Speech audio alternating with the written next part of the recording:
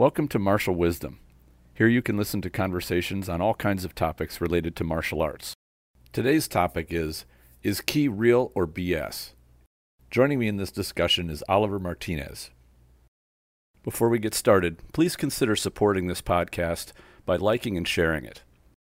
If you're interested in even more content, please consider subscribing to the Spirit Aikido online program. We currently have more than 235 videos in the program.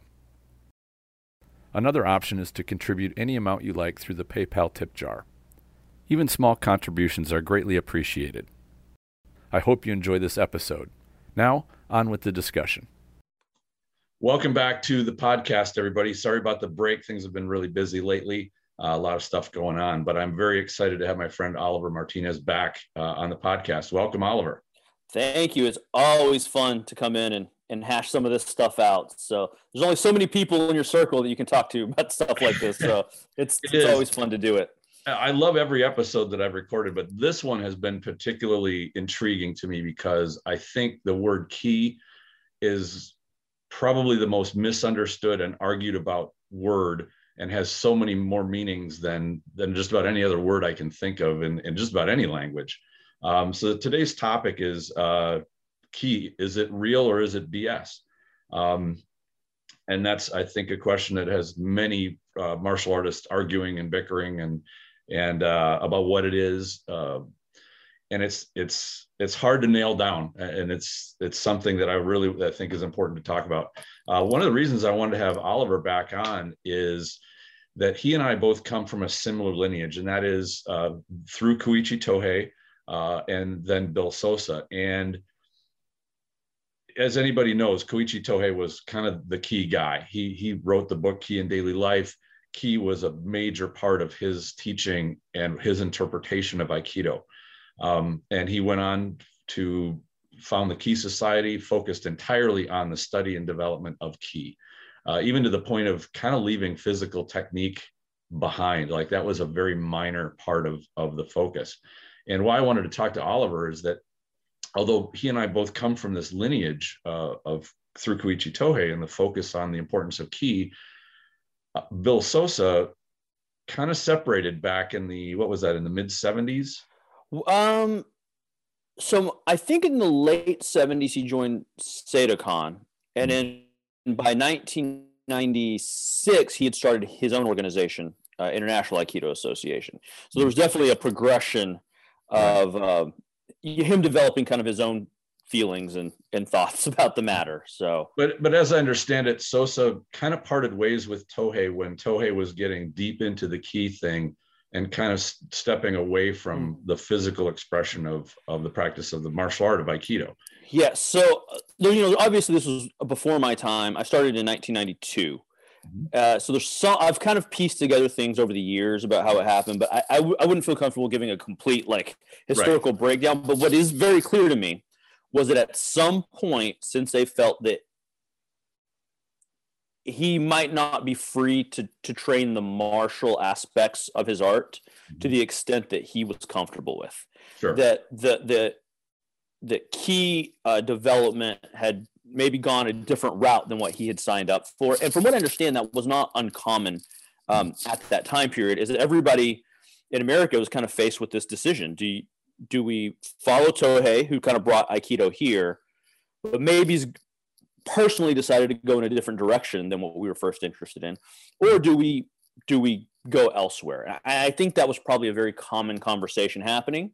I think Sensei was part of that conversation and made the decision to split at that point. And I think the important part here is that Sosa did keep a certain amount of focus on Ki. It's not like he ejected it entirely. And you and I have both been exposed to that focus and teaching of the internal side. And this is where it gets to in the prep work for this episode, in order to define, okay, is Ki real or is it BS? You need to identify it, to thoroughly describe exactly what Ki is supposed to be. And as I started thinking about it, I came up with 7 different versions of what Ki is, that some are related to one another and others are unrelated. Yeah. And so I wanted to go through each one of these, and we're going to talk about them kind of in depth, because I think this is where the arguments between practitioners really come into play. Of, oh, ki is this and it's not that, and then you get kind of the circular discussions and debates that don't really go anywhere.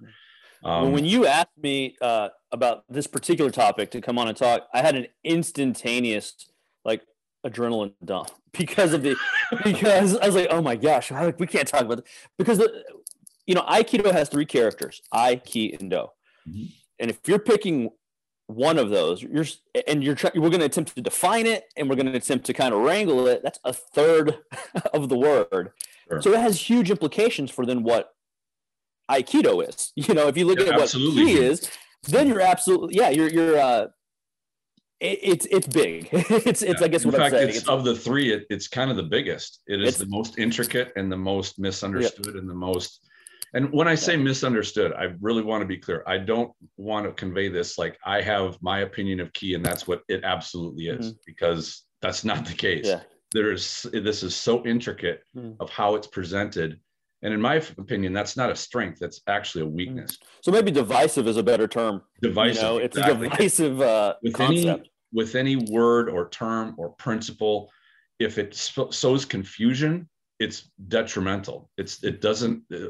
Good principles are clear and easy to describe and easy to define. They might be complex, but they're, at least when you describe them, students can understand how they work and that they're complete.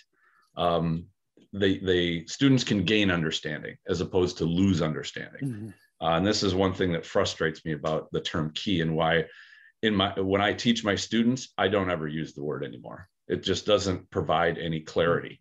And generally, when I've seen it used, people have questions, and those questions tend to divert from what was trying to be taught, just because I think it's a poor language tool. But let me go through these 7 things that let's get into different versions that I've identified and that I've heard described as here's what Ki is. And some of these I like, some of these I don't, but I can see a certain validity to most of them. The first one is that Ki is internal strength, and that it is a combination of how to use your body and all the muscles and structure of your body correctly to get the most efficiency, the most power out of, say, a stance or a movement. You're using good body alignment and physical alignment. I would equate this to kind of like how a pool player, a billiards player would use the term English. He's not just hitting a ball with a stick. He's using a very minute amount of control over how exactly that cue is hitting the ball and how to create the correct spin that he wants. And so it's an intricate way of using the body. And this I see echoed in all martial arts. Anything with movement, there isn't any martial art that doesn't have any movement, but anything with striking, there's, a punch is not a punch. Yeah.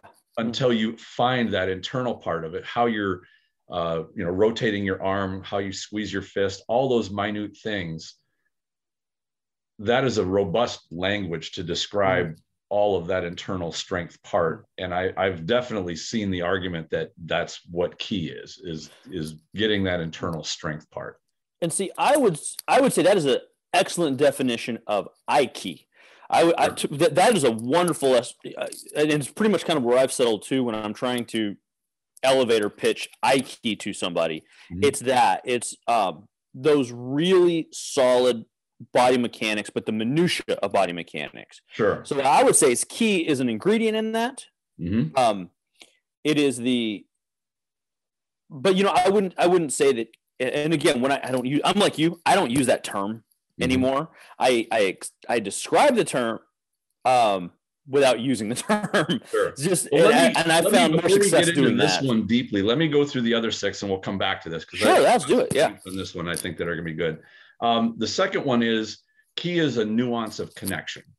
And that is, it is how you connect to your attacker or uke that describes Ki. Now, this is a description I've not heard very often, but I've definitely heard it. It's how you manage, and I've heard this described as Aiki as well, because I is the blending, right? Or the blending, I suppose, is a very good word for it. So the key part is your internal side that is connecting to uke. So it's a way of managing connection. And usually the people that describe this as also kind of what your mental state is as you manage that connection. So they've got a depth of understanding there regarding that one. The third one is your attitude or your intent, like what's kind of in your heart, or what's in your you could call it your strategy. Like the choices that you make are based on ki, and this tends to be the positive ki, negative ki. If you have a positive attitude, you'll be more benevolent and generous, and if you have a negative ki, you'll be vindictive and vengeful, that sort of thing. You could also call this the conscious mind side of ki, like your what's going on in your forebrain, your thoughts. The fourth one is your feelings or emotions. Ki is described as, or articulated as things like anger or rage or kindness or gentility, that sort of thing. And there's, I think, perhaps a validity to that. Of course, I'm not a native Japanese speaker, so I can't really go into the depths of the Japanese language. And the fifth one is your spirit. And I think this could be also described in, I guess, more academic terms as your subconscious mind, like what's going on deep inside of you that you don't really have control over your spirit. It's your emotions are a manifestation of that. But see, as we go down this list, we're getting from more the tangible, the physical, and deeper into the mental and the emotional and what lies underneath. So the spirit would be the fifth one. The sixth one, and this is one, in preparing for this episode, I went back over Ki in Daily Life by Koichi Tohei, because it's probably one of the best, most practical books on Ki. And I remember reading it shortly after I started practicing Aikido and learning it. And it struck me as a very solid, very good book. And I went back and reread it, and it came across really religion-y to me, especially before he gets into describing the physical, the exercises and how to feel Ki, but putting it into context of what it is. And he pretty much put it into some kind of a life energy of the universe, or the overall, the universal Ki that you want to try to get in harmony with. And as I reread that, I don't recall the first time having read it that it came across quite as much of a pseudo religion as it did. And I think you could say probably that it would almost cover almost like an atheist's way of describing religion. But at any rate, the sixth one I thought was that the Ki of the universe, like we're part of a larger grand thing. And then the last one, which is just flat out sorcery. And this is more of a modern interpretation that comes from the anime and the although I think it goes farther back than that, but the Jenga and the being able to throw Ki balls and levitate and walk through walls because you master your Ki. And granted, it didn't come from there necessarily. There were some charlatan arts that were teaching how to use Ki to heal yourself and how to levitate and how to become invisible and all this sort of thing. And I want to include this one, not because it's practical in terms of study for martial arts, but if there was one warning sign I would give anybody in looking for a teacher, is being able to spot that sorcery. And know when you're being BS, because if the answer is Ki bullshit, this is the one that lands the BS marker big time. Well, the funny part about that is anytime somebody comes to our Aikido classes, and Ki was the drawing factor, that was the thing he was interested in. Unfortunately, number 7 is what they're looking for.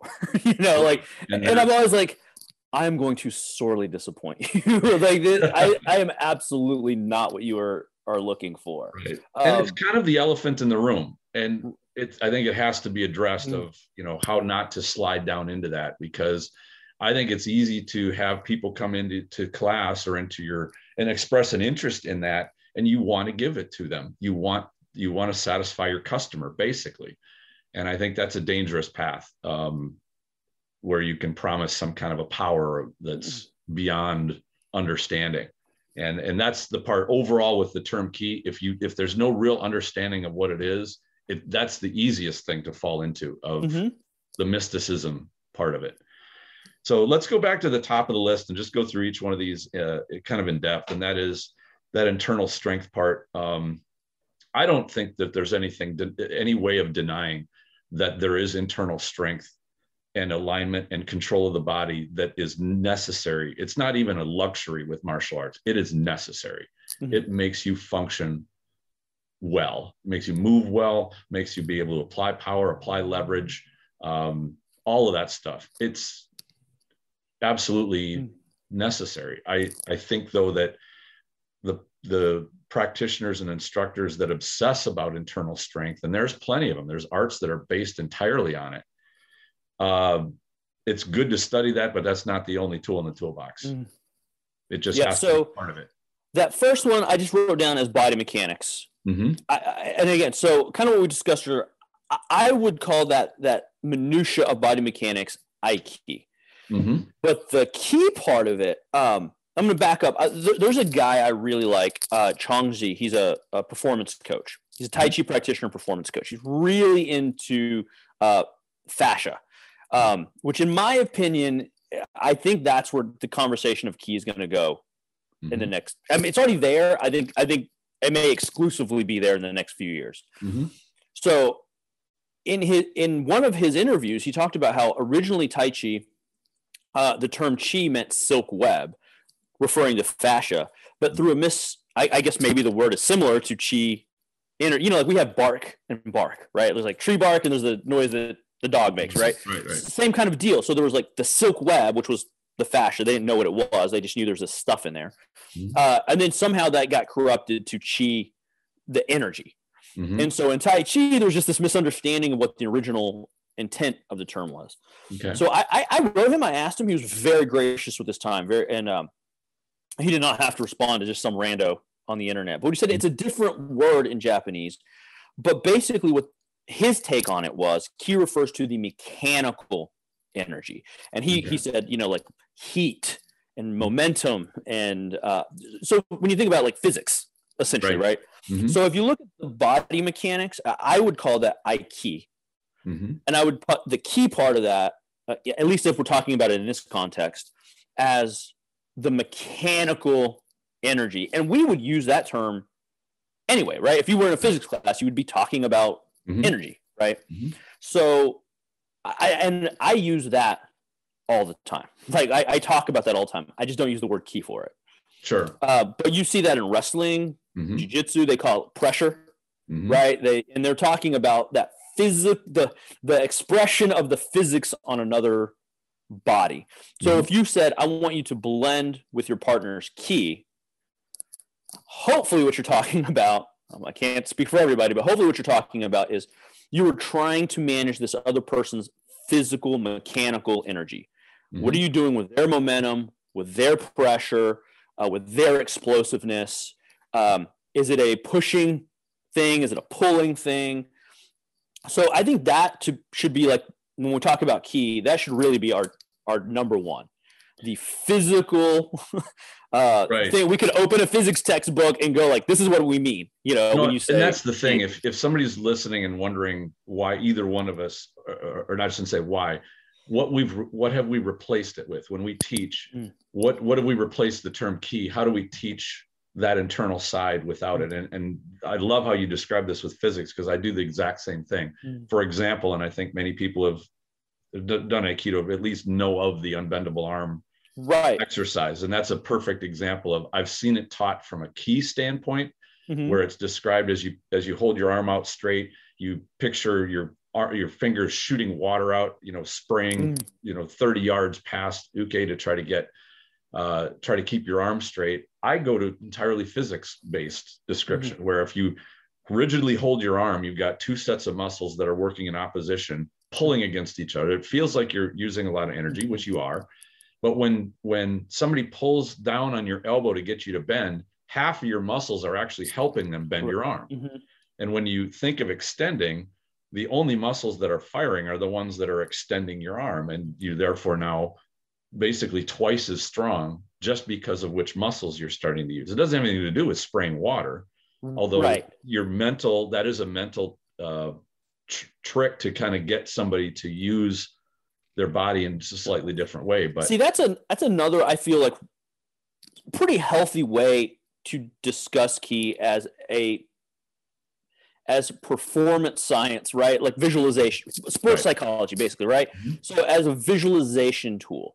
Mm-hmm. And I'll do that too. Again, without using the word ki, we'll use visualization. But it'd be like an archery. You know, I've heard, I'm not into archery, but I've heard people go like, well, you want to guide the arrow in flight. Well, that's a visualization tool, right?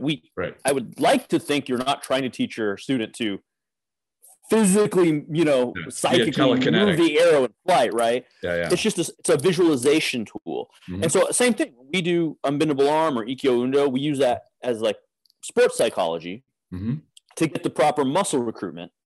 Sure. And you can say that in one word, ki.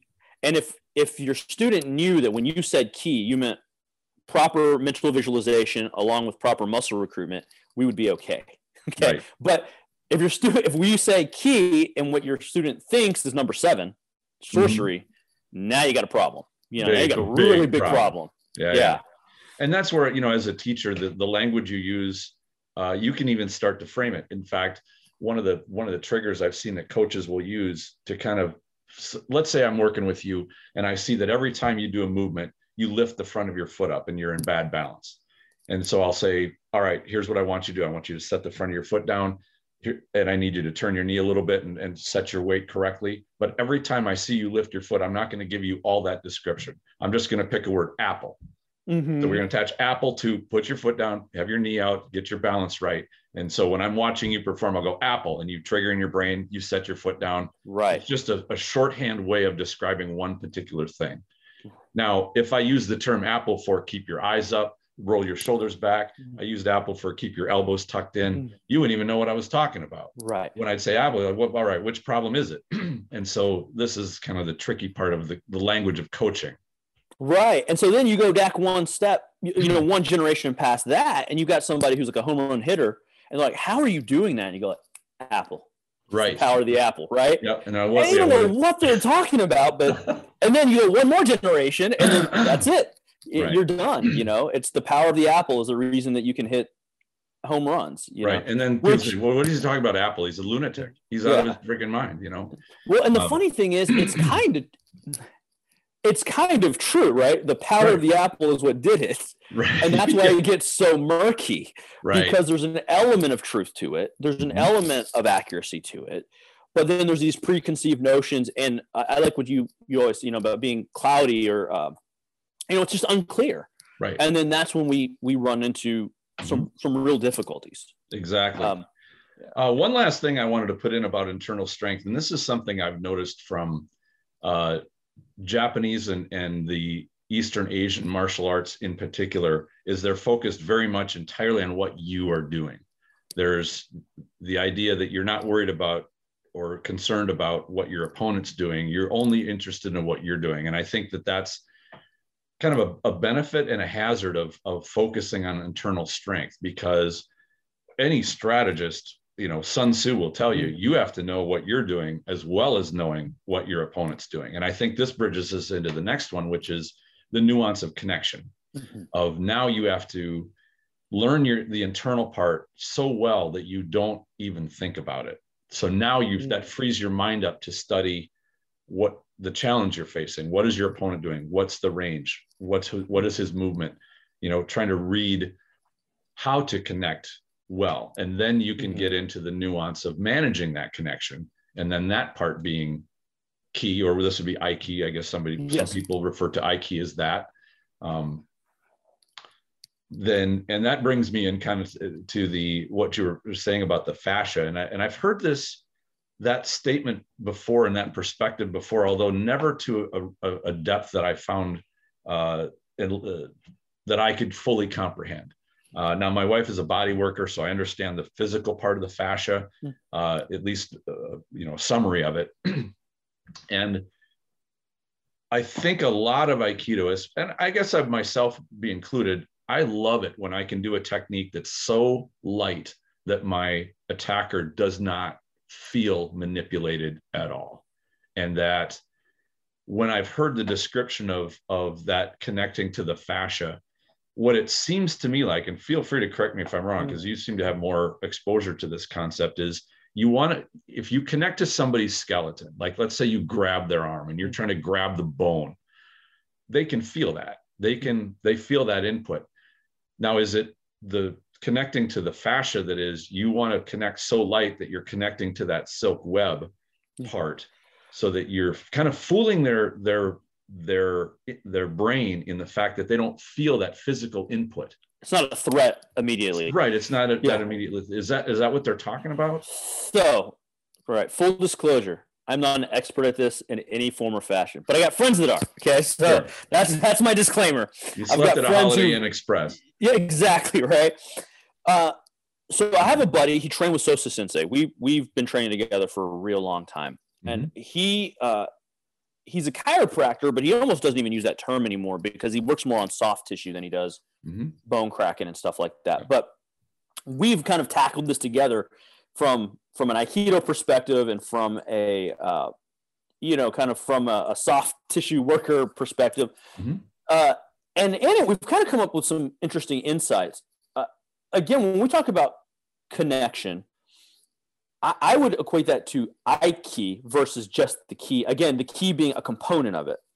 And so I read an article by Dan Harden a few years ago, and he really kind of changed just this one article. I should probably go train with him at some point if I can. But the article alone was a real big change. So when I was coming up, and I bet when you were coming up too, we talked a lot about connecting to uke. Right. So, you got your uke and you need to connect your uke center before you do something. And it was very difficult. It's a very hard thing to do. It takes a long time. And in this article by Dan Harden, he basically makes the case that that's the wrong way to approach it. Because if I'm attempting to connect to them, I'm giving stuff up. Right. And if we do like Kokudosa, I know exactly what he's talking about, right? Because if you got this guy who's a limp noodle when he's on the uke side and you're pushing, before too long, you're at the edge of your balance, if not completely off balance, and you still haven't done anything to him, right? So he flips that on the head and goes, no. Connection is more about you being connected, like as a connected body, right? Which we would call Aiki. He didn't say it in exactly these terms, but where I kind of ran with it is the uke's responsibility to connect with you. We refer to that in our school as an attack, right? Because that's what winds up happening is you get this limp noodle uke and you go, well, you're not doing the technique to me. I'm like, you're not doing it. I don't need to do a technique. You're just standing there. There's no attack here. You are not attempting to move me off my base, pull me, push me, punch me. So let's go back to the fascia part. So the fascia work really is about you getting connected, your body being one unit, right? Which sounds familiar. We've talked about that, for decades in Aikido. And it's when the uke is exerting ki, that mechanical energy, that physical energy, he's going to hit your fascial system. And when that happens, now that you've got that unmovable body and that unbendable arm. And it's like what you said, I kind of don't really care what he's doing at that stage. Now, where the strategy and stuff comes in is that's jujitsu at that point. Right. Our parent art called it Aiki jujitsu, Daichu Aiki jujitsu. But anything that deals, let me back up and say, this is the way I teach it. I don't know if anyone else in the world teaches this way, but I suspect that they do. So if it has to do with us, it's Aiki. If it has to do with the uke, it's jujitsu. Right. That now is it. And the reason I say that is the O sensei would go up into the mountains doing Lord knows what, sword stuff, staff stuff, hitting trees with his hands or whatever. Never an uke there. But he'd come back and then people were like, what did he just do up there? Because now every time I put my hands on him, I can't do anything. So he did not need an uke to develop his ki or to develop his Aiki. But when the uke gets interjected into the exchange, Now we're talking about jiu-jitsu, right? I'm working my timing, I'm working my distancing, I'm working the joints, I'm striking his head. But if you do the jiu-jitsu with the stuff that you develop, the connected body, then we have Aikido jiu-jitsu. And then as you had a conversation with Ellis, history calls it Aikido, right? Through this process of politics and things like that, we call that Aikido. But so that's just sort of the way we do it. When we say connect, if I tell my students to connect, I'm talking about them. Dude, your arm is like way out here. You need to get that in. You need to get your elbows in. You need to get your hands turned. So when I say connection, it really doesn't have anything to do with the other guy. Sure. That guy wants to push you. He's going to bump into your system. He's connected. And then you do something with that. And that's just sort of the way we approach it, so that we stay real clear and there's this process. And we're not saying stuff like, we can remove ki from that conversation, the word ki from the conversation, but still maintain all the facets of that process. Sure. Yeah. And I know as we're going along this discussion, we probably won't even get to here's a good way to work ki, when you should use the word, when you shouldn't. But to kind of understand each of these and how they're viewed, you can have a better understanding of I guess the complexity of calling all of this stuff ki. Absolutely. And I do think that there's a lot of misunderstanding when it comes to terminology. And I really hope that we've helped people that are listening to this get a little clarity. I don't think we're ever going to solve the word problem, but if they at least have a grasp of, okay, what am I looking at here? And they can describe it in a way that's not just one blanket word. I recall seeing on the forum just this last week about how, a longtime practitioner posted and said, because we're talking about Jiawaza. Yes. And we're describing what Jiawaza was. He said, just the definition. He said, I thought Jiawaza was free play. And he said, I thought Randori was free play. Whereas Randori translates directly to grabbing chaos.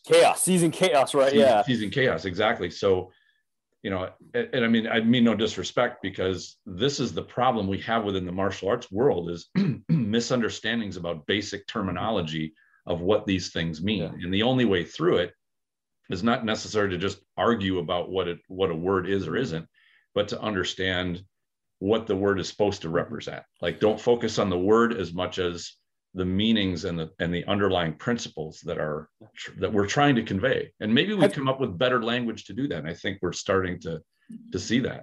Have you ever looked into like the invisible jiu-jitsu stuff coming from Rickson Gracie, the BJJ?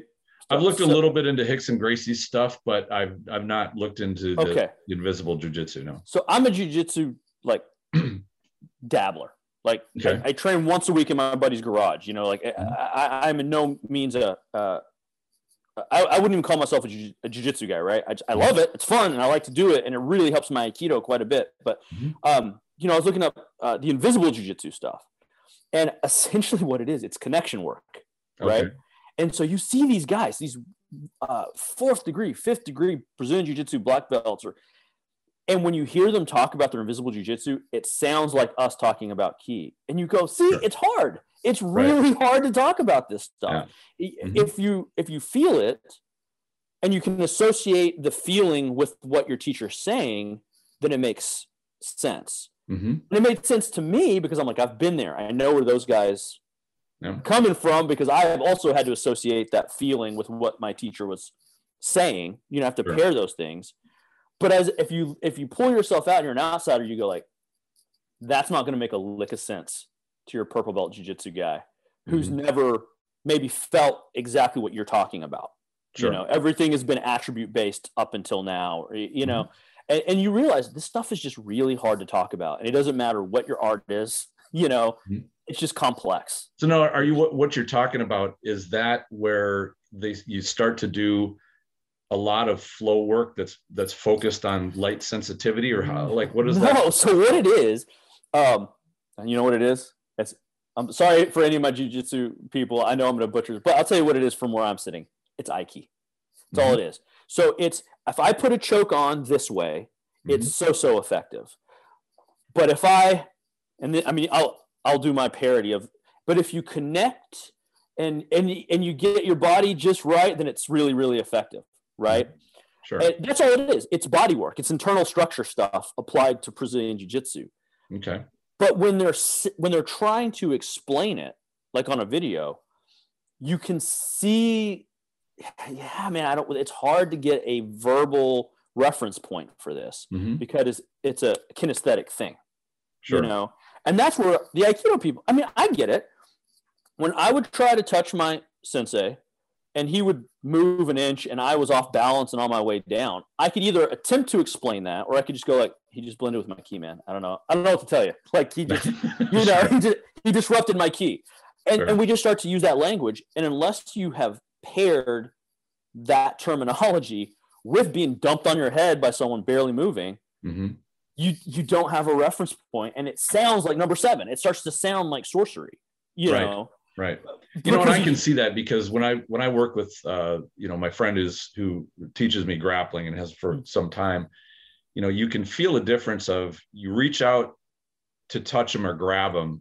And I've heard this described in terms of earth ki, fire ki, water ki, air ki. You grab and there's something to grab there and you attach to him. And then he kind of turns it around, but there's a solidity there. And then you get to a point where you reach out to grab and there's either a counter movement or something where you don't even feel like you get a hold. And this is where I think a lot of Aikido tends to have such a great work with countering grabs, where you can take what is in one instant a solid connection grab and you remove the connection from it just by how you shift. So you, as uke, you get the feeling like you're trying to grab water out of the air, or you're trying to grab air, like something's not even there. And so I think that connection point, and granted, I learned of that air ki, earth ki, fire ki thing from a guy much older than I was who studied back in the 60s and 70s. He said it was an art very similar to Aikido, and I think it was called Taijutsu or something like that. I don't know what he had, but sounds like Bujinkan. I think yeah, it could be. Maybe. He didn't use that term, but it was probably before they adopted that. But he said that it was often that connection was described kind of in those terms of, like you would say, how would you intricately describe what happened when that connection suddenly hit? And you could, you know, as Naga, you would try to move in such a way that that's the feeling you're creating, but there has to be solid intent there. And I think where a lot of the key focused practice tends to be drift away from the physical to try to capture that magical part. Well, and without the physical aspect, right, you won't really ever get to that level of saying, all right, what's it like to have somebody grab me and they just feel like they can't get a hold of me anyway, just because of how I'm moving. But you see, the earth ki, water ki, that's a really good example of also a turn of phrases being taken out of context, right? Because, if I'm trying to grab my sensei and every time I do, he's just outside of my grasp. He's just at the perfect range. He's got the perfect timing. And then you and I are talking after class. I'm like, dude, it was like trying to grab wind, man. And every time I got hit, it just felt like I was getting hit with a rock. I mean, how many generations before they start talking about those types of, it was like smoke, man. It was like, right. Well, trying to grab fire. Yeah. It was like trying to grab fire. Man, he hit me. It felt like fire. How many generations before you're going, well, it's fire ki? Right. And really what you meant was it should be, there's an intensity to it, or there's a lightness to it, or the timing of it should feel like this, or the solidity of it should feel like this. Right. And then, next thing you know, we were talking about trying to manifest our earth ki. When really what we should be working on is organizing our posture. Right. So that we feel more stable, you know. And then to have the judgment of knowing at this moment I need to be solid, not and you choose correctly, so you can, I guess, put it in those different words. All right. Well, unless you have more to add to this particular one, I think we'll jump to the third one, which is your attitude or your intent. And this is something that I think is a mainstay of the contemporary Aikido world of be a nice person, just be kind and benevolent. And that should be your spirit, or I shouldn't say spirit, because we're going to get to the spirit part later. But if you're thinking about kindness, then you're doing, that's the key part of your Aiki or your Aikido. And I can understand how that would be. That's an important thing. I mean, attitude is, and how you deal with the world is important with everything. Having a positive attitude and not falling into the negativity of anger or rage or hatred or what have you. But I also think that for the most part, it tends to lean, at least in the Aikido world, to a very, very pacifist state of mind, in the thought of, well, if you piece together, and I remember in high school, I would do a lot of mathematical proofs. So you have to, if you're going to establish a concept, you have to prove what the principles that it's built on. And if your proof is that, well, it takes two to get into a fight, right? Because that's a fight between two people. If one person is kind and nice, then you won't have a fight. Well, that's where the proof fails, because you can just get a beating. You can be the nicest person in the world with kindness in your heart, and somebody who doesn't will just beat you. And then all you've done now is been a victim. And, and then the argument would come into, well, if you weren't there, then you wouldn't get into that fight. You could basically, if you run away. Again, this is an ideal, but it's also not universal. You cannot always run away, or you may also get trapped or be in a place where escape is not possible, or you try to escape and you fail. You just can't run fast enough, or they catch you, or what have you. Or you get caught into a pre-made ambush that doesn't have an escape route. And that's, these real things come, they don't address the just have kindness in your heart. And by no means am I advocating not to be a kind and benevolent person, but it's to realize when you don't have the option of the kindness. So I think that I think this is a really good example of how there should be nuance to this, a judgment, like you said on our last topic, because I think, and again, man, who am I in the Aikido world to say? But in my opinion, the Aikido philosophy would be, and I'm gonna link your intent and your feelings kind of together. Those two topics I think are related, very, very, very. Yeah, and that's the next one, is the emotions and the feeling. Yeah. Yeah. So I'm gonna put those together, because in a if we're talking about a martial context, or more specifically a self-defense context, at the very least, the Aikido philosophy should say we don't want to be a part of the cause of that, right? Correct. So Correct. we shouldn't be mean mugging somebody. We should be careful with the way we choose our words. We should be cognizant, read the room, cognizant of what the social norms are. So I think the flip side of your intent is your sensitivity. Not only are you aware of your intent, but you're aware of other people's intent, right? And so that might be the part that's missing, where, and kind of to your point earlier, where you said sometimes we think too much about just what we're doing. There's a pitfall to that. If you are not sensitive to the cultural norms of wherever you are, of the effect that your words are having, you could be causing a problem and not even be aware of it. Right? And even your lack of words. And I would count this. Yes, absolutely. You're a bystander and you see somebody getting bullied, picked on, or even attacked, and you say, well, I'm not going to actively participate in a fight, so I'm just going to stand here. And so that's kind of the same side of, or the other side. Yeah. So I think that would be sort of the two sides of that coin, is both being aware of your intent, having positive intent, right? But also being aware of other people's intent and the effect that you're having on other people. And because if you're missing either of those, then, if I come at you with bad, in our culture, what do we call it? Man, she's got bad vibes, or, culturally, we might call it something different. That could cause a trouble. Or I could have all the good intent in the world, but be making some sort of cultural faux pas that I'm not aware of, because I'm not sensitive to what's happening to the other person. So I think if people talk about your ki, or sensing ki, that's really what they're talking about, right? It's just, social awareness, emotional intelligence, situational awareness.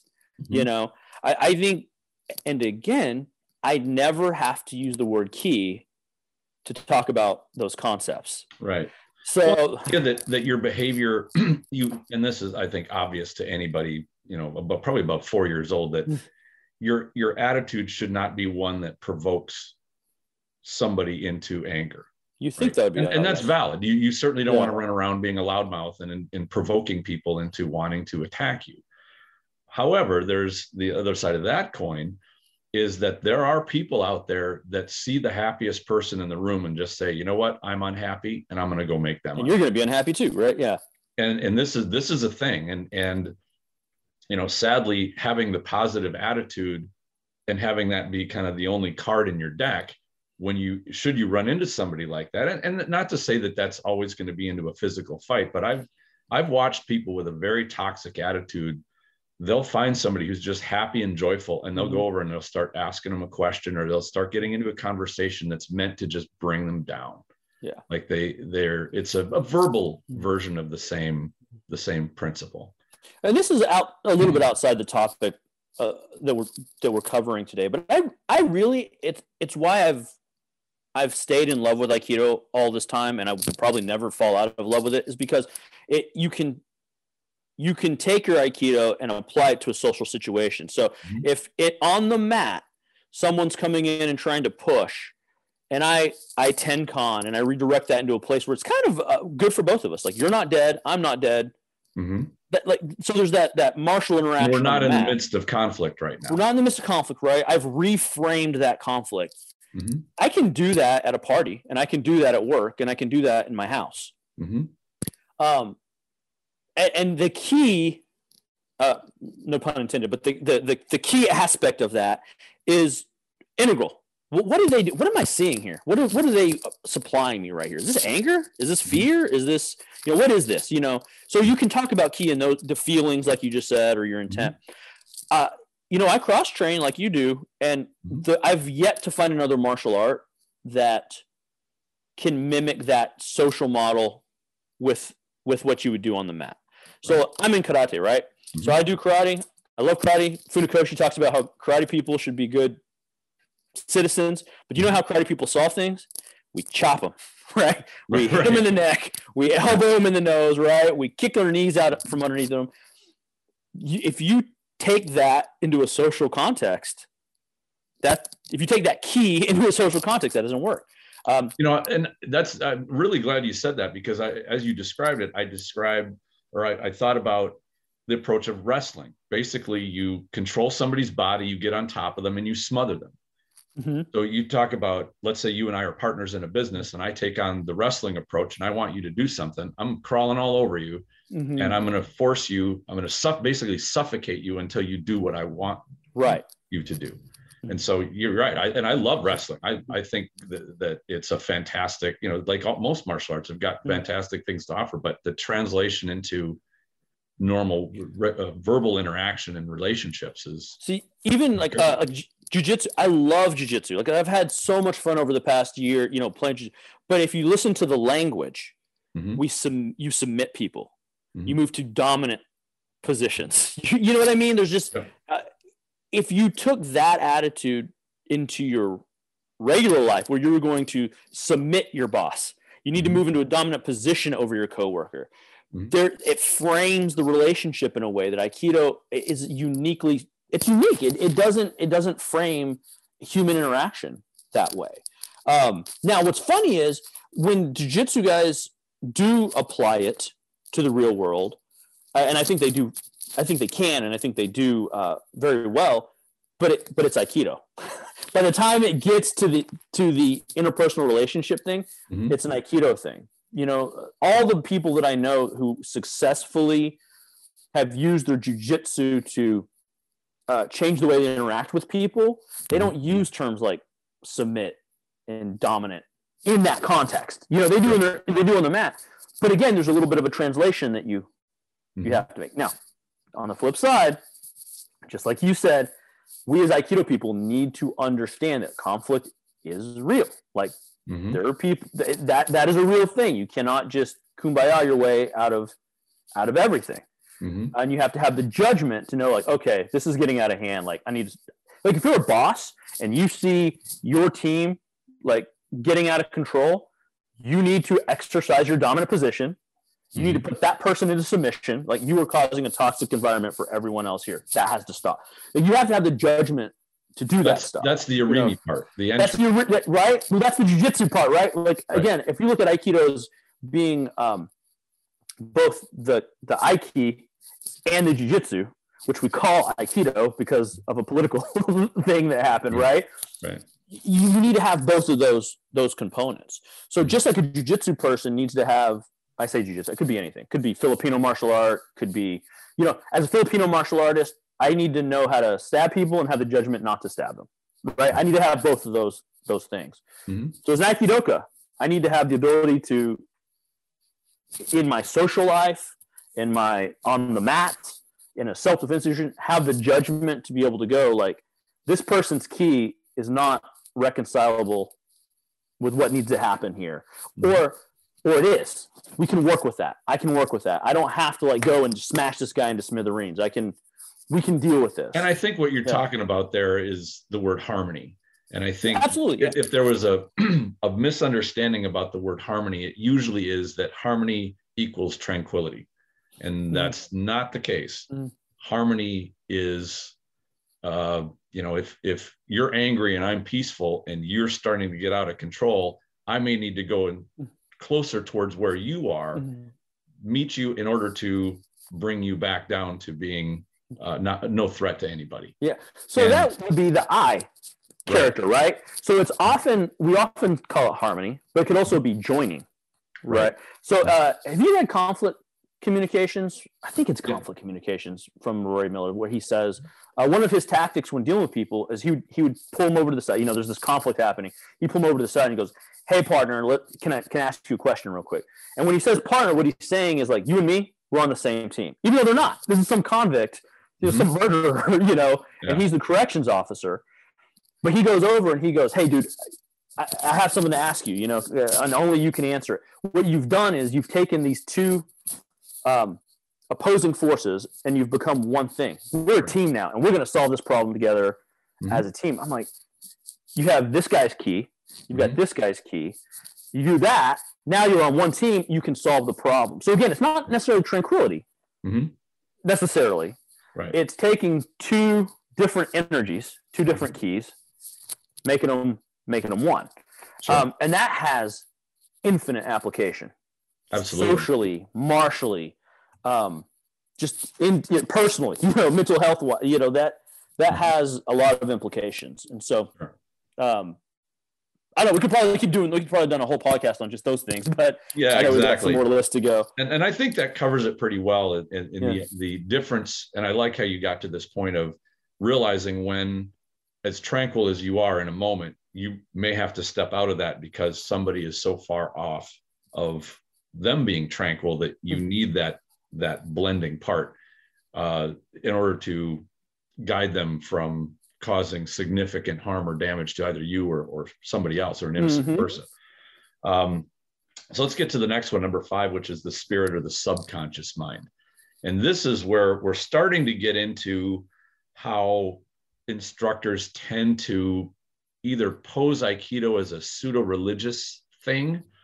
And I don't use spirit just in the terms of like the religious soul or whatnot, but what goes on underneath. And this is where the language gets real murky and how it can easily be interpreted as to being ki is something that is out there that you have a hard time connecting with, and that if you just follow what your instructor tells you to do, he's going to guide you into being able to connect to this wonderfully big magical thing. And of course, within our own spirit. And when I say spirit, I don't mean like a soul necessarily religiously, but the spirit is what goes on inside of you that you don't have mental control over. For example, somebody has a restless spirit. They always like doing new things. They like taking on new projects. That's just part of them. They're never going to be able to consciously say, I want to behave a different way. You can do that in terms of like language you choose or how you learn manners or etiquette, things like that. But inside, like if somebody loves riding motorcycles, That's in their spirit. You're not just going to take that out of them by saying their motorcycles are dangerous, you shouldn't be riding them, you've got a family, whatever. You're not going to logic your way out of that. Right. And that spirit side inside, there are benevolent spirits and within people that they're always going to be kind. They're always going to be generous. That's just who they are. And there's also malevolent spirits. There are people that are just inherently liars, cheats, what have you, and anywhere in between on that scale. You'll have people that are generally honest, but have got a few things about them that are not necessarily good. And I do believe, though, that spirit can be cultivated, and by having that person put themselves in an environment with positive influences around them, they will tend the stuff that's in the spirit that's negative will tend to kind of die down. And I think that a perfect example of that is Mike Tyson and his relationship with Cus D'Amato. Mike Tyson came from a very troubled background. He grew up homeless on the streets. He was in fights all the time. He was a skinny kid. He had a lot of emotional problems, and Cus was the gentleman. He gave Tyson direction and basically developed his spirit into being basically as close to a gentleman as possible. And then when Cus D'Amato died, I mean, within a week, Mike Tyson kind of reverted back into being sort of a scumbag.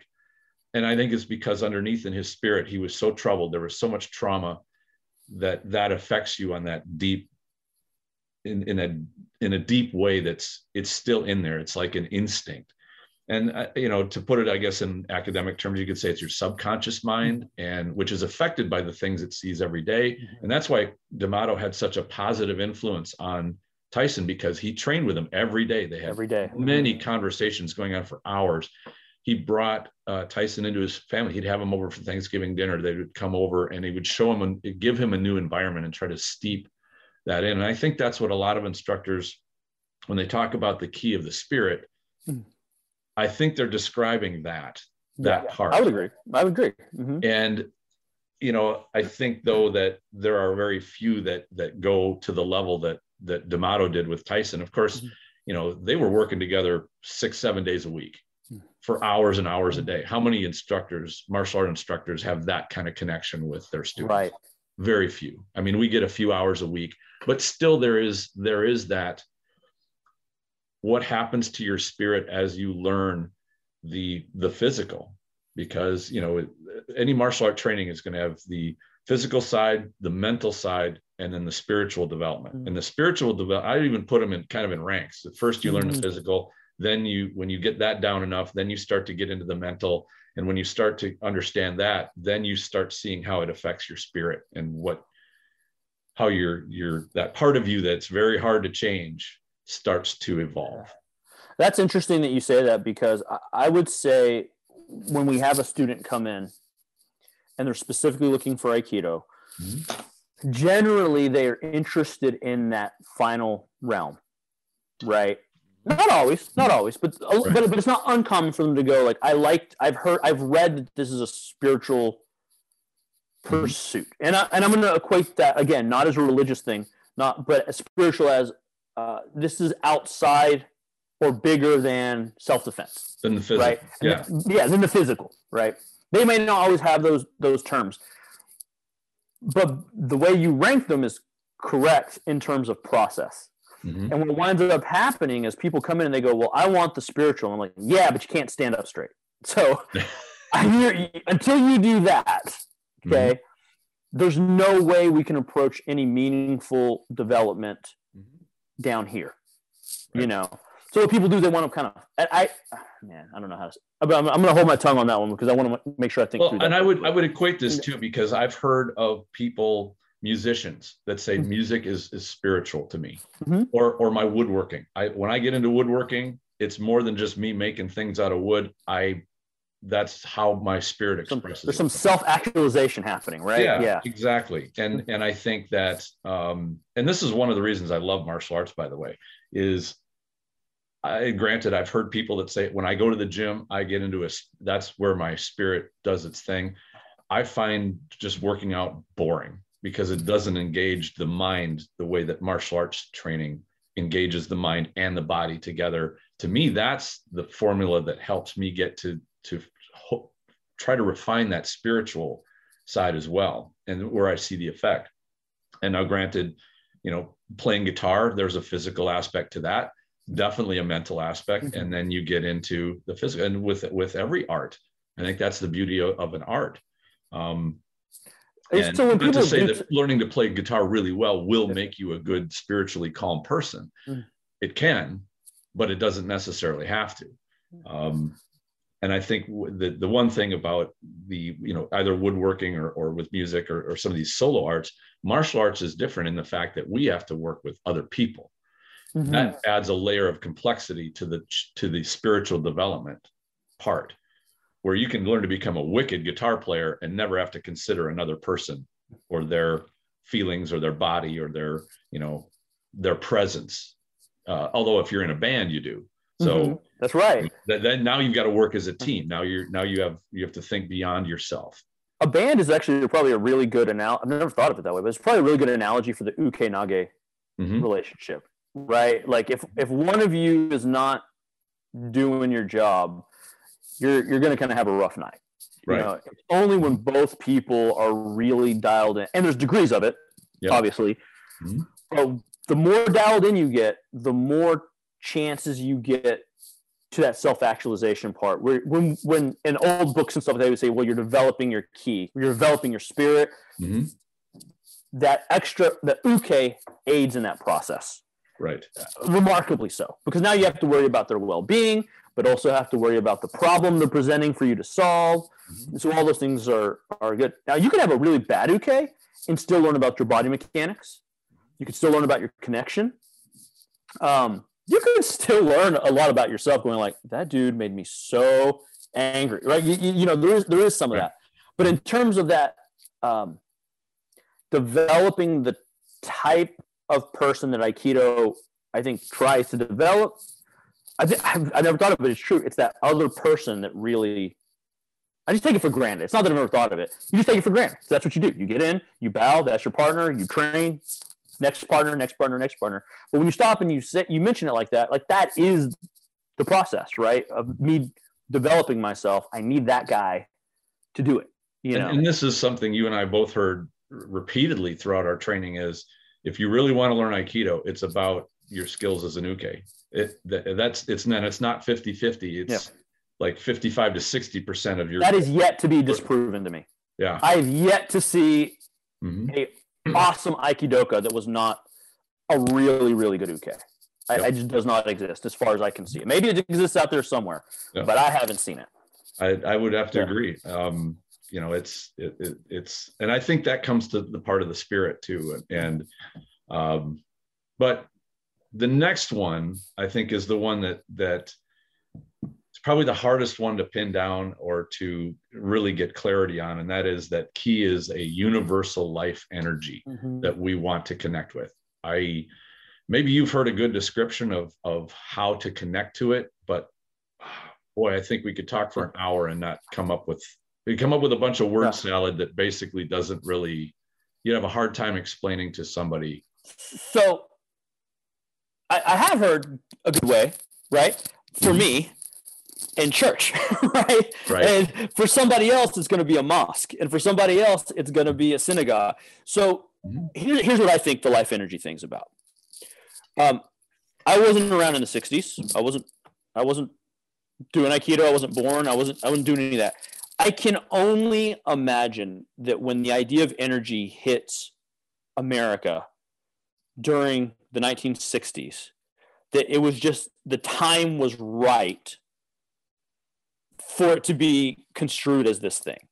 And it's just kind of whatever goes. Because it's kind of a groovy concept. It's just kind of like, man, like whatever you think is out there, it's fine. If it's God to you, if it's Buddha to you, if it's, and that time period, I think, allowed for that to happen, Sure. And so if you're bringing ki and people are starting to latch onto it, you don't go, it's God. You don't go, you go like, it's a life energy. It can be whatever, man. It can be whatever you want it to be.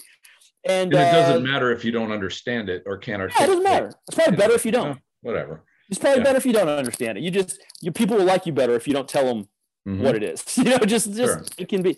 And so I really think that life energy thing, again, I'm not a historian or anything like that. I just think it's a product of its time. I don't think it's anything more than that. I just think it hit here at a time period where that helped connect to a new generation of people. Yeah, that makes sense. I don't really think that there's anything. Unfortunately, I don't think. But again, because the reason it's so nebulous is because it's so personal. Because whatever you think that universal life energy thing is, can be very different from the person next to you. And this is an observation of people that pursue religion generally, and I would count that there are a fair amount of people in Aikido that are looking for the same things that religion offers, but maybe they don't really want a religion per se. They're looking for that some larger than themselves that's kind of difficult to understand, so they can take time to try to learn it. It provides a certain amount of the idea that the universe has an energy and that energy is positive. That's another thing that needs to be appreciated, that you are trying to attach to. Because that's, I think when you boil it down to, people that attach to God because God is positive, that they view that this is, them getting a positive influence in their life that's beyond their touch. What they are capable of, right? Yeah. And, I think in studying things like natural law, which is a fascinating one of my pet topics. I really like it. But if you look at the universe in terms of a set of laws or a set of, being the physical world and of what it is, if you're in harmony with that, you're going to have an easier time. And you could put that down into tangible terms of, part of the laws of nature are the laws of physics. If you understand how gravity works, you know that if you step off a bridge to 100-foot drop, you're going to die. And then therefore you choose not to step off a cliff or a bridge, you'll live. If you don't understand how that works and you go, well, I can just have an umbrella and I'll float down, and now you die because you didn't understand the nature. You didn't understand, right? Yeah. Right. And I think that's the most basic description of it, but the same thing holds true to, there are basically natural laws which govern the interaction of people. There are, and they would call this praxeology, which is the study of human incentive. For example, if I leave $100 bill out on my side in front of my house every day, and you're my neighbor, and you walk by and you go, oh, look at this $100 bill, you pick it up, you're going to keep walking by my house every day.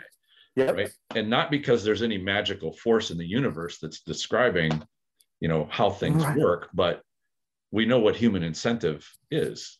And disincentive happens the same way. If every time you step out of your house, I yell at you for being an asshole, I'm gonna go out the back door. You and I are going to have not a very positive or harmonious relationship. And so, granted, there's nowhere that's all of these things are written down, but the concept of natural law is that there are rules that determine the relationship between everything, between we human beings and the planet, between you human beings, social interactions and social interaction, community interaction, economics, all of that stuff falls into the rules of how things work. Like the laws of supply and demand that's how the universe functions. And you violate that at your peril, or you don't understand, you're ignorant of that at your peril. And so I think if you embody all that, kind of like the word ki embodies all the 7 it's just points. A really complex system that you're trying to say that down to one word. All of that natural law, and if you operate in harmony with the universe, then you will do well. To me, that's kind of what Osensei was describing when he described harmony with the universe. And I'm not qualified to say like what he intended, but I think that tracks. You know what I mean? Like, I don't know. A couple layers of this. One, I don't think most people knew what he was talking about. Okay? Agreed. Yeah. First off, okay. Second of all, if we did know what he was talking about, I'm not qualified to say whether he meant it metaphorically or meant it literally. I'm just not qualified. I don't know the language. Yep. I haven't gone through this one. Well, and I know that the people that were there that did speak native Japanese, they didn't know what he was. They didn't know what was going on. So what am I going to do? That's the hilarious part. The guys that were sitting like right there didn't know what was happening, but all of a sudden, me here in Texas is like, what he really meant was, how am I going to know? I don't know. All we can do is guess. We could just guess, right? So, but I do think what you're saying tracks. You know. And it's actually this thing, we talked about the other day. I read that article on Ian Abernathy's forum about common sense. Mm-hmm. And there's this Japanese scholar who was hanging out in England. And when he goes back, he's explaining common sense to his fellow countrymen. But it sounds like mystical mumbo jumbo. It's like, It's this knowledge that goes beyond knowledge. It's knowledge beyond study, and it's knowledge beyond research. And the Englishman will always trust this inside knowledge beyond anything else. But we call it common sense, right? Mm-hmm. So it's just culturally, once you take it out of England, it just sounds like this, this ethereal knowledge that's just poured into you, but it's nothing to us, Mm-hmm.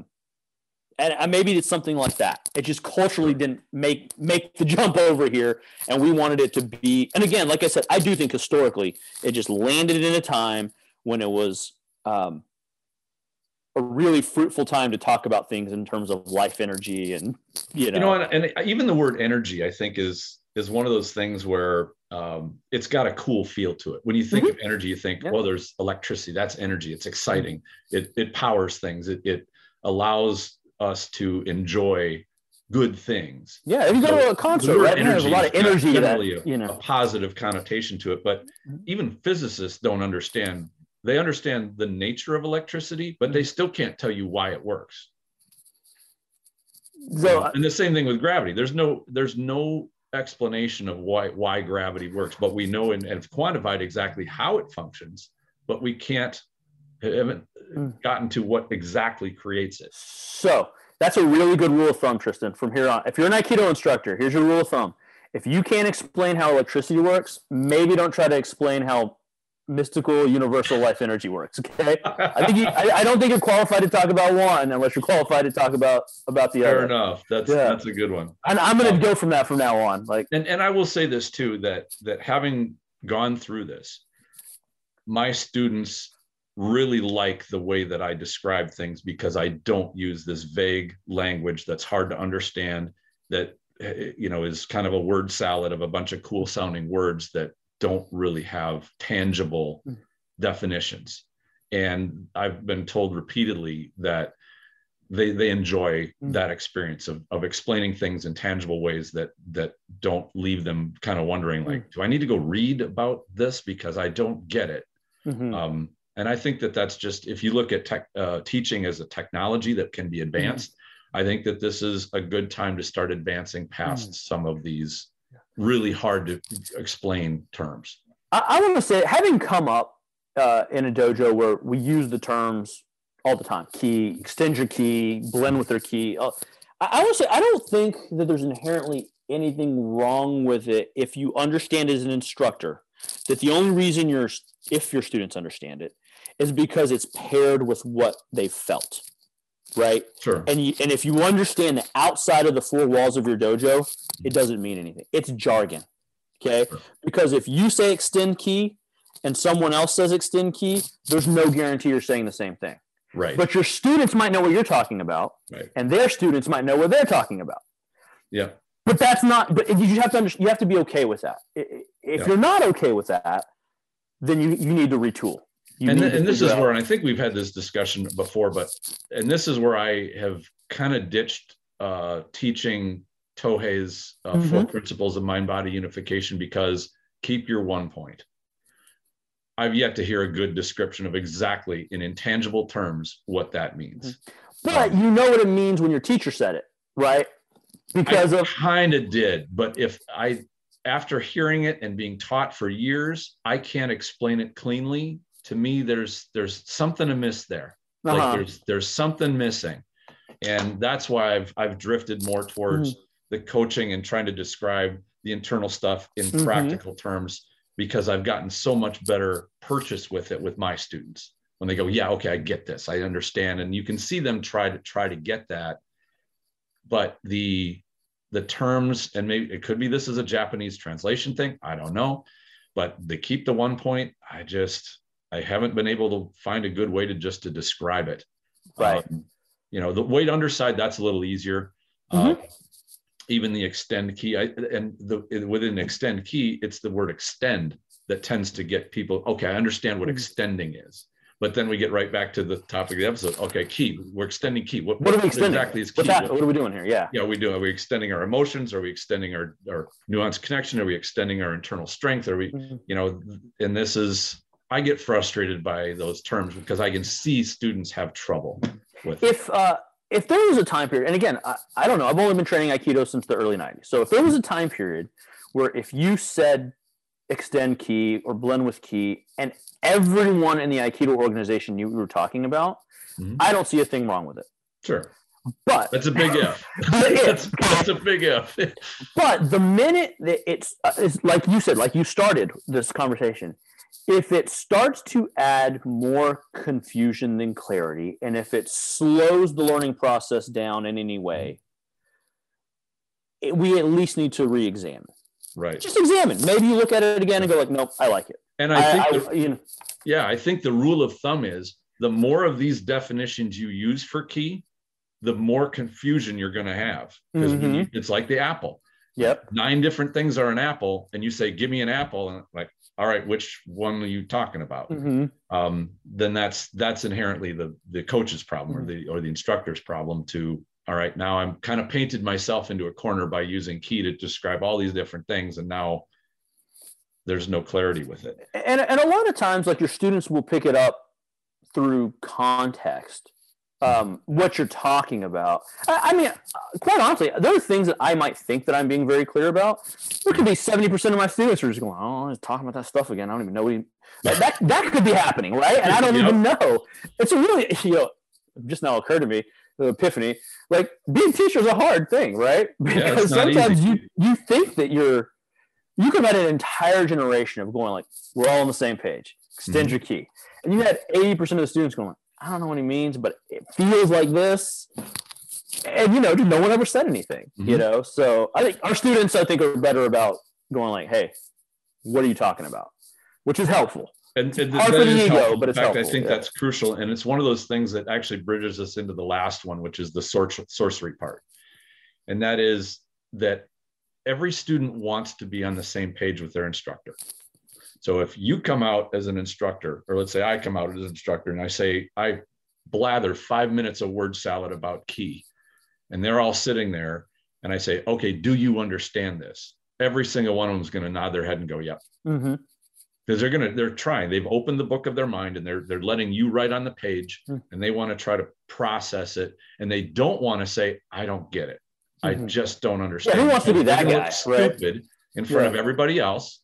Because 9 out of 10 are going to go, yeah, that guy's an idiot. I get it. Why doesn't he get it? Yeah.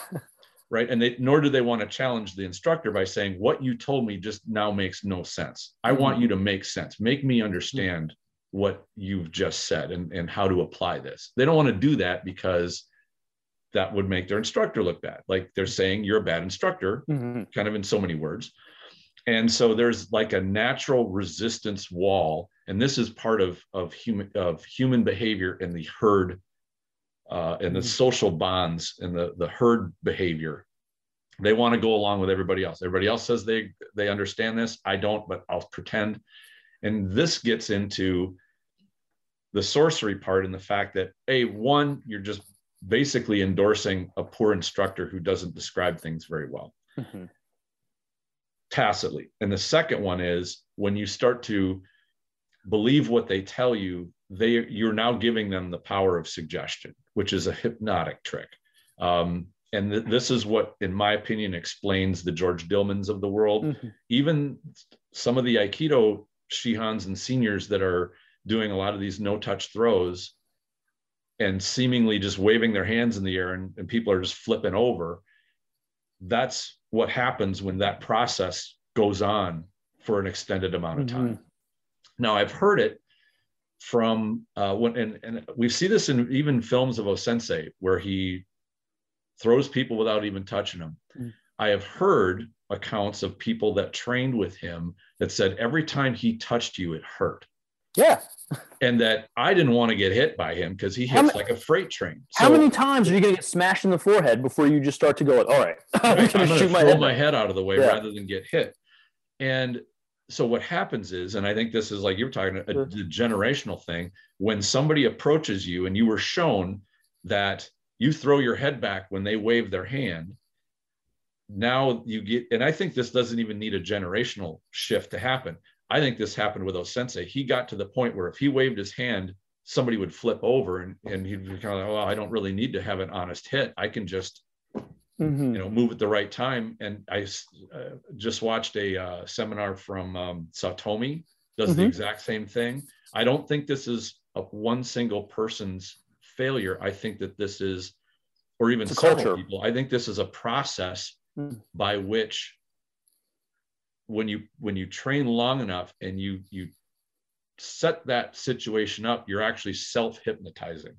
You're hypnotizing yourself because you're hypnotizing everybody else into behaving a certain way. And this is why George Dillman can tap somebody on the forehead or point at them and they collapse unconscious, because they've been hypnotized into this response. And that's why Dillman, whenever he would do like a news reporter or somebody say, I want you to do a no-touch knockout with me, and it never works. Like not once did it ever work. And I do think that this is how Aikido has gotten such a bad reputation, because it's gone so far down that road without the reality check.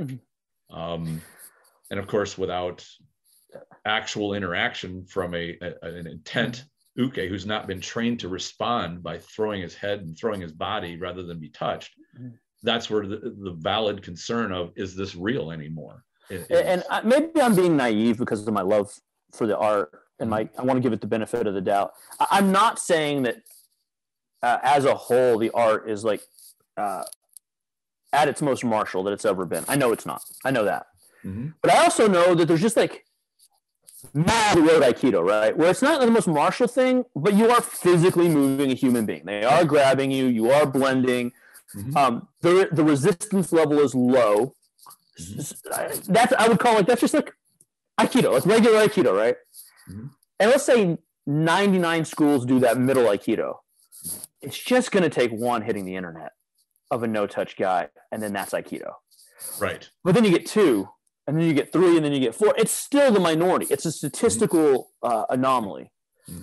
But how many of those have to hit before you're going like, well, that must be what they do. Like, that must be Aikido. Even though most of us are doing this middle of the road classical Aikido training, So again, I want to.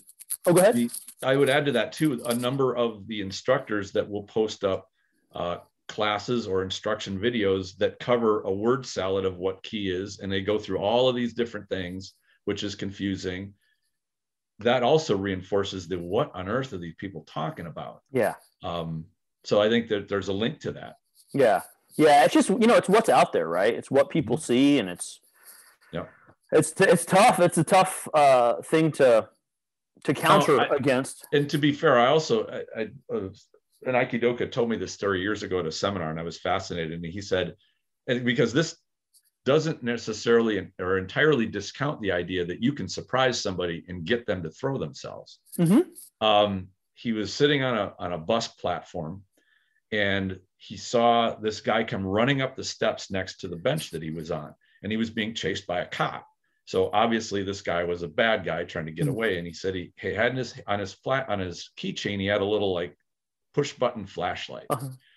And so as the guy was running up the steps, he kind of casually stood up, and the guy ran up the steps and turned and ran right. He was running right by him at full speed. He said, all I did was I held this out at eye level and I turned the flashlight on, and the guy just absolutely Irimi-nagi'd him, and he landed flat on his back. He couldn't breathe because he knocked the wind out of himself. The cop caught up with him, arrested him. He said, I never touched the guy. But the idea of surprising somebody, there is a certain amount of validity to that. Could you count on it if you needed it in every circumstance? Of course not. Mm-hmm. It's just a possibility. But I think it's, I wouldn't want to count on it.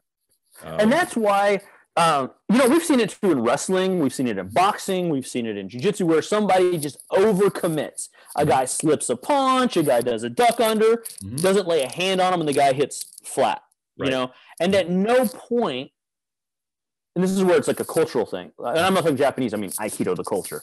Right. At no point does the wrestling coach go, well, my dude used his ki. Right. But at no point did that happen. At no point did the guy come back to his corner and go like, "Whew, it's like we worked on." I manipulated his ki, even though there's an element of truth to that.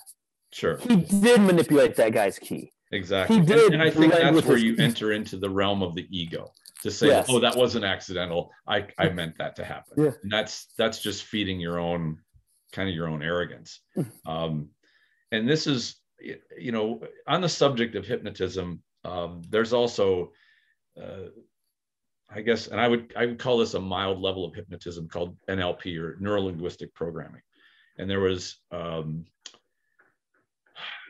guy, I think back in the late 80s or early 90s, that came up with this way of teaching neuro-linguistic programming. It's a way of using a simple level of suggestion. And he packaged this product up in terms of, like, let's say you're a salesman or a marketer and you want to get buy-in from people.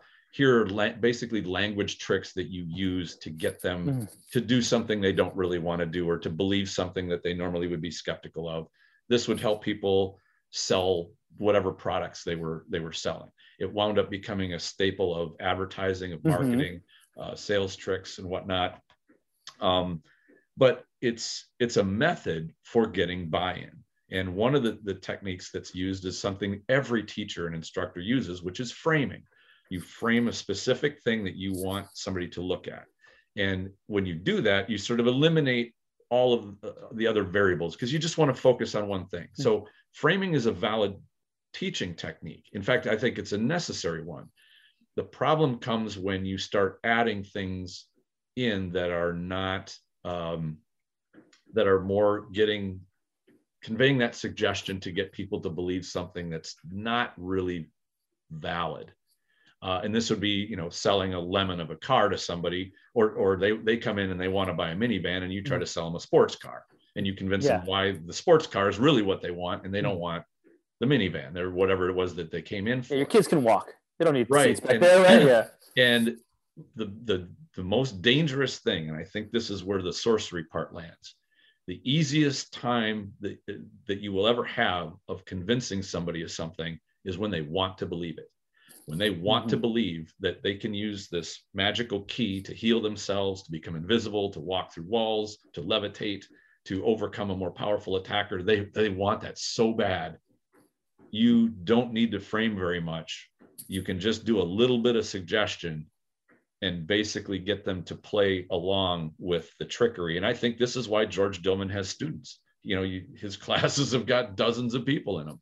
They want to believe in that magical power. And all he does is say, I can give it to you. And he's confident.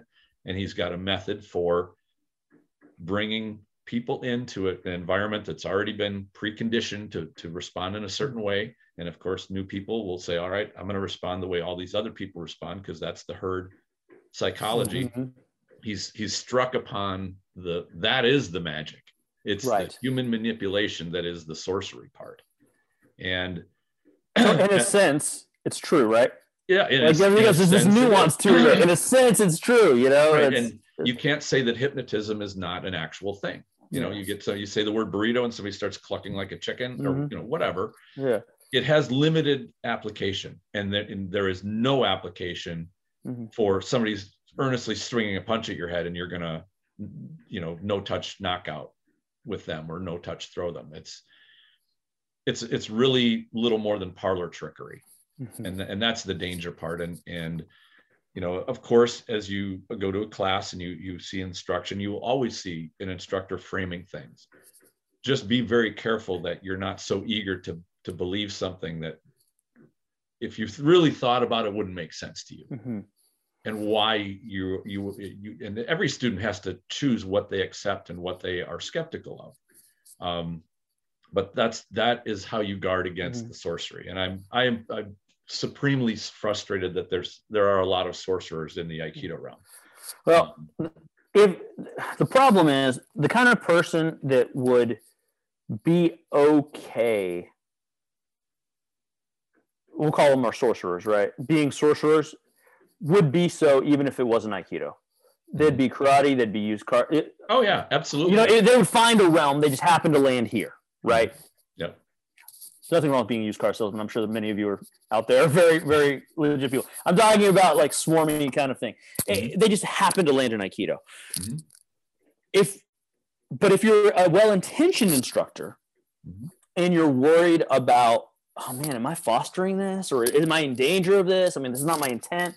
My number one piece of advice would be just to remember it kind of doesn't matter what you can do. Like even if I could throw somebody without touching them, which I cannot, but if I could, if 95% of my students couldn't under a genuine test, what difference does it make? Like, it absolutely only matters what they can do. So again, if I say if my brain says extend ki and I have a pretty good frame, I have a pretty good structure, but I say extend ki and my students don't, how is that helpful? Right? That's not useful at all. But if I teach muscle recruitment and 10 minutes later, everyone can do it, 5 minutes is really more realistic. That's helpful.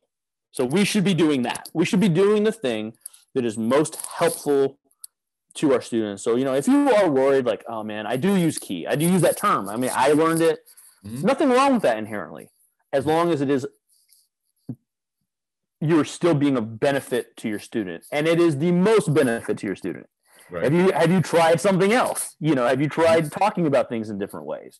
And as long as you keep your student in mind, right? As long as you keep, you're a student-centric instructor versus an ego-centric instructor, like what I can show off, what I can demo, I think you're probably going to be all right.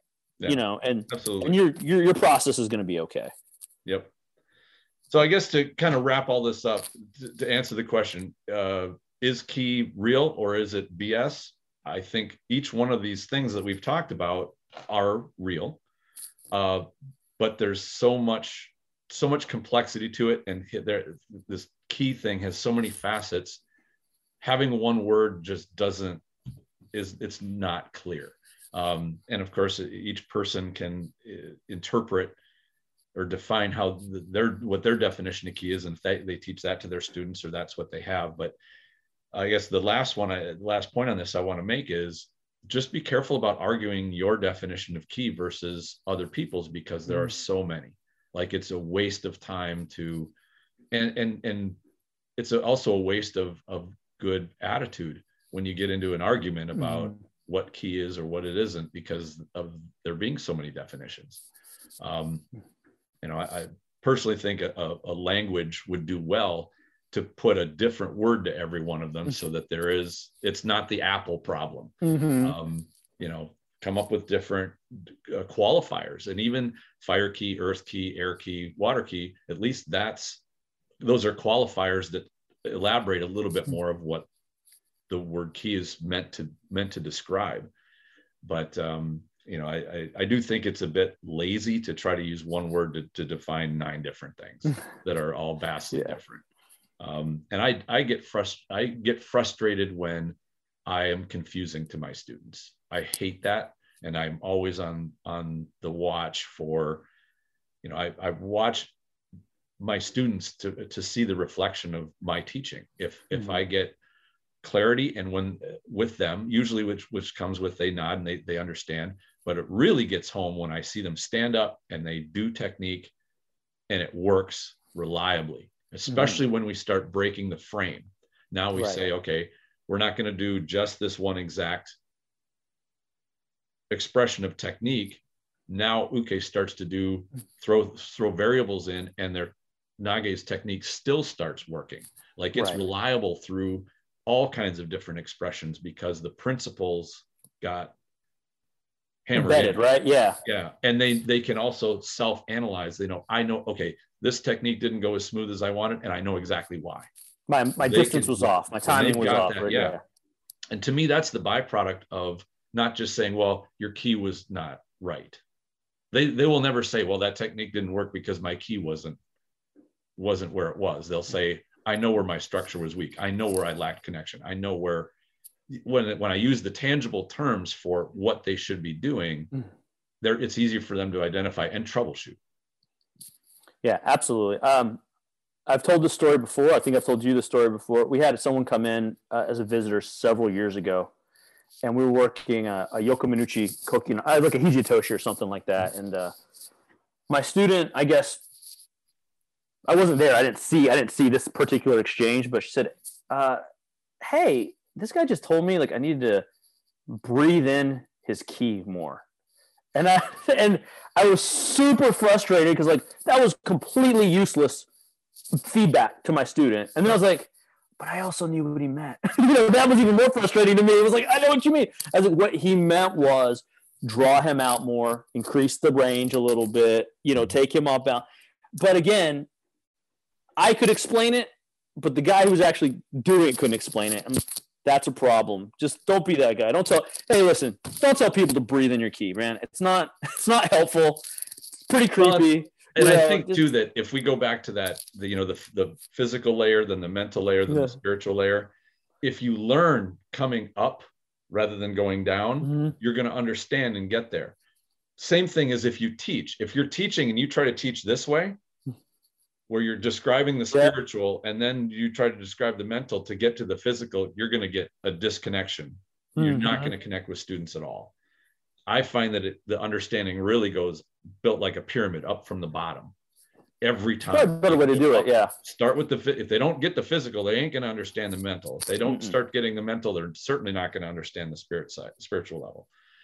And I think that's what he was doing. He was trying to say, he's coming from the top down. Yep. And I've noticed the exact same thing. And I've gotten such advice or similar. And I've had, students come back from seminars and they go, it's the same thing. So this guy said this thing. What is he talking about? Yeah. What is he talking? What should I have been doing? And find a new partner. That's what you should do. Exactly. It's like, just make the most of it and move on. Yeah. So, well, cool. I think we covered a ton of stuff here today. So is there anything you would like to wrap up on or point to end? No, I just want to thank you for having me on. And I want to thank anybody listening to this because I know this can be a hot topic. I know that it can affect sort of your own personal view of your art and your own personal identity. So if you're listening and you have an open mind about it, I really appreciate anybody doing that. So thank you. Yeah. And thank you all for coming on. I was very much looking forward to this episode, and it did not disappoint. We covered a lot of great stuff. And like you said, I think this is a hot topic of just one of the biggest misunderstandings and confusing things in the Aikido world, even in the martial arts world, just in general. It's not even Aikido specific, but we tend to embrace it more because it's right in our name. In our name. Yeah, we can't run from it. Exactly. So thank you very much. And everybody, enjoy your day. Thank you, guys. Thank you very much for listening, and I hope you enjoyed this discussion. Stay tuned for more episodes. I've got some great stuff on the way very soon. In the meantime, enjoy your training.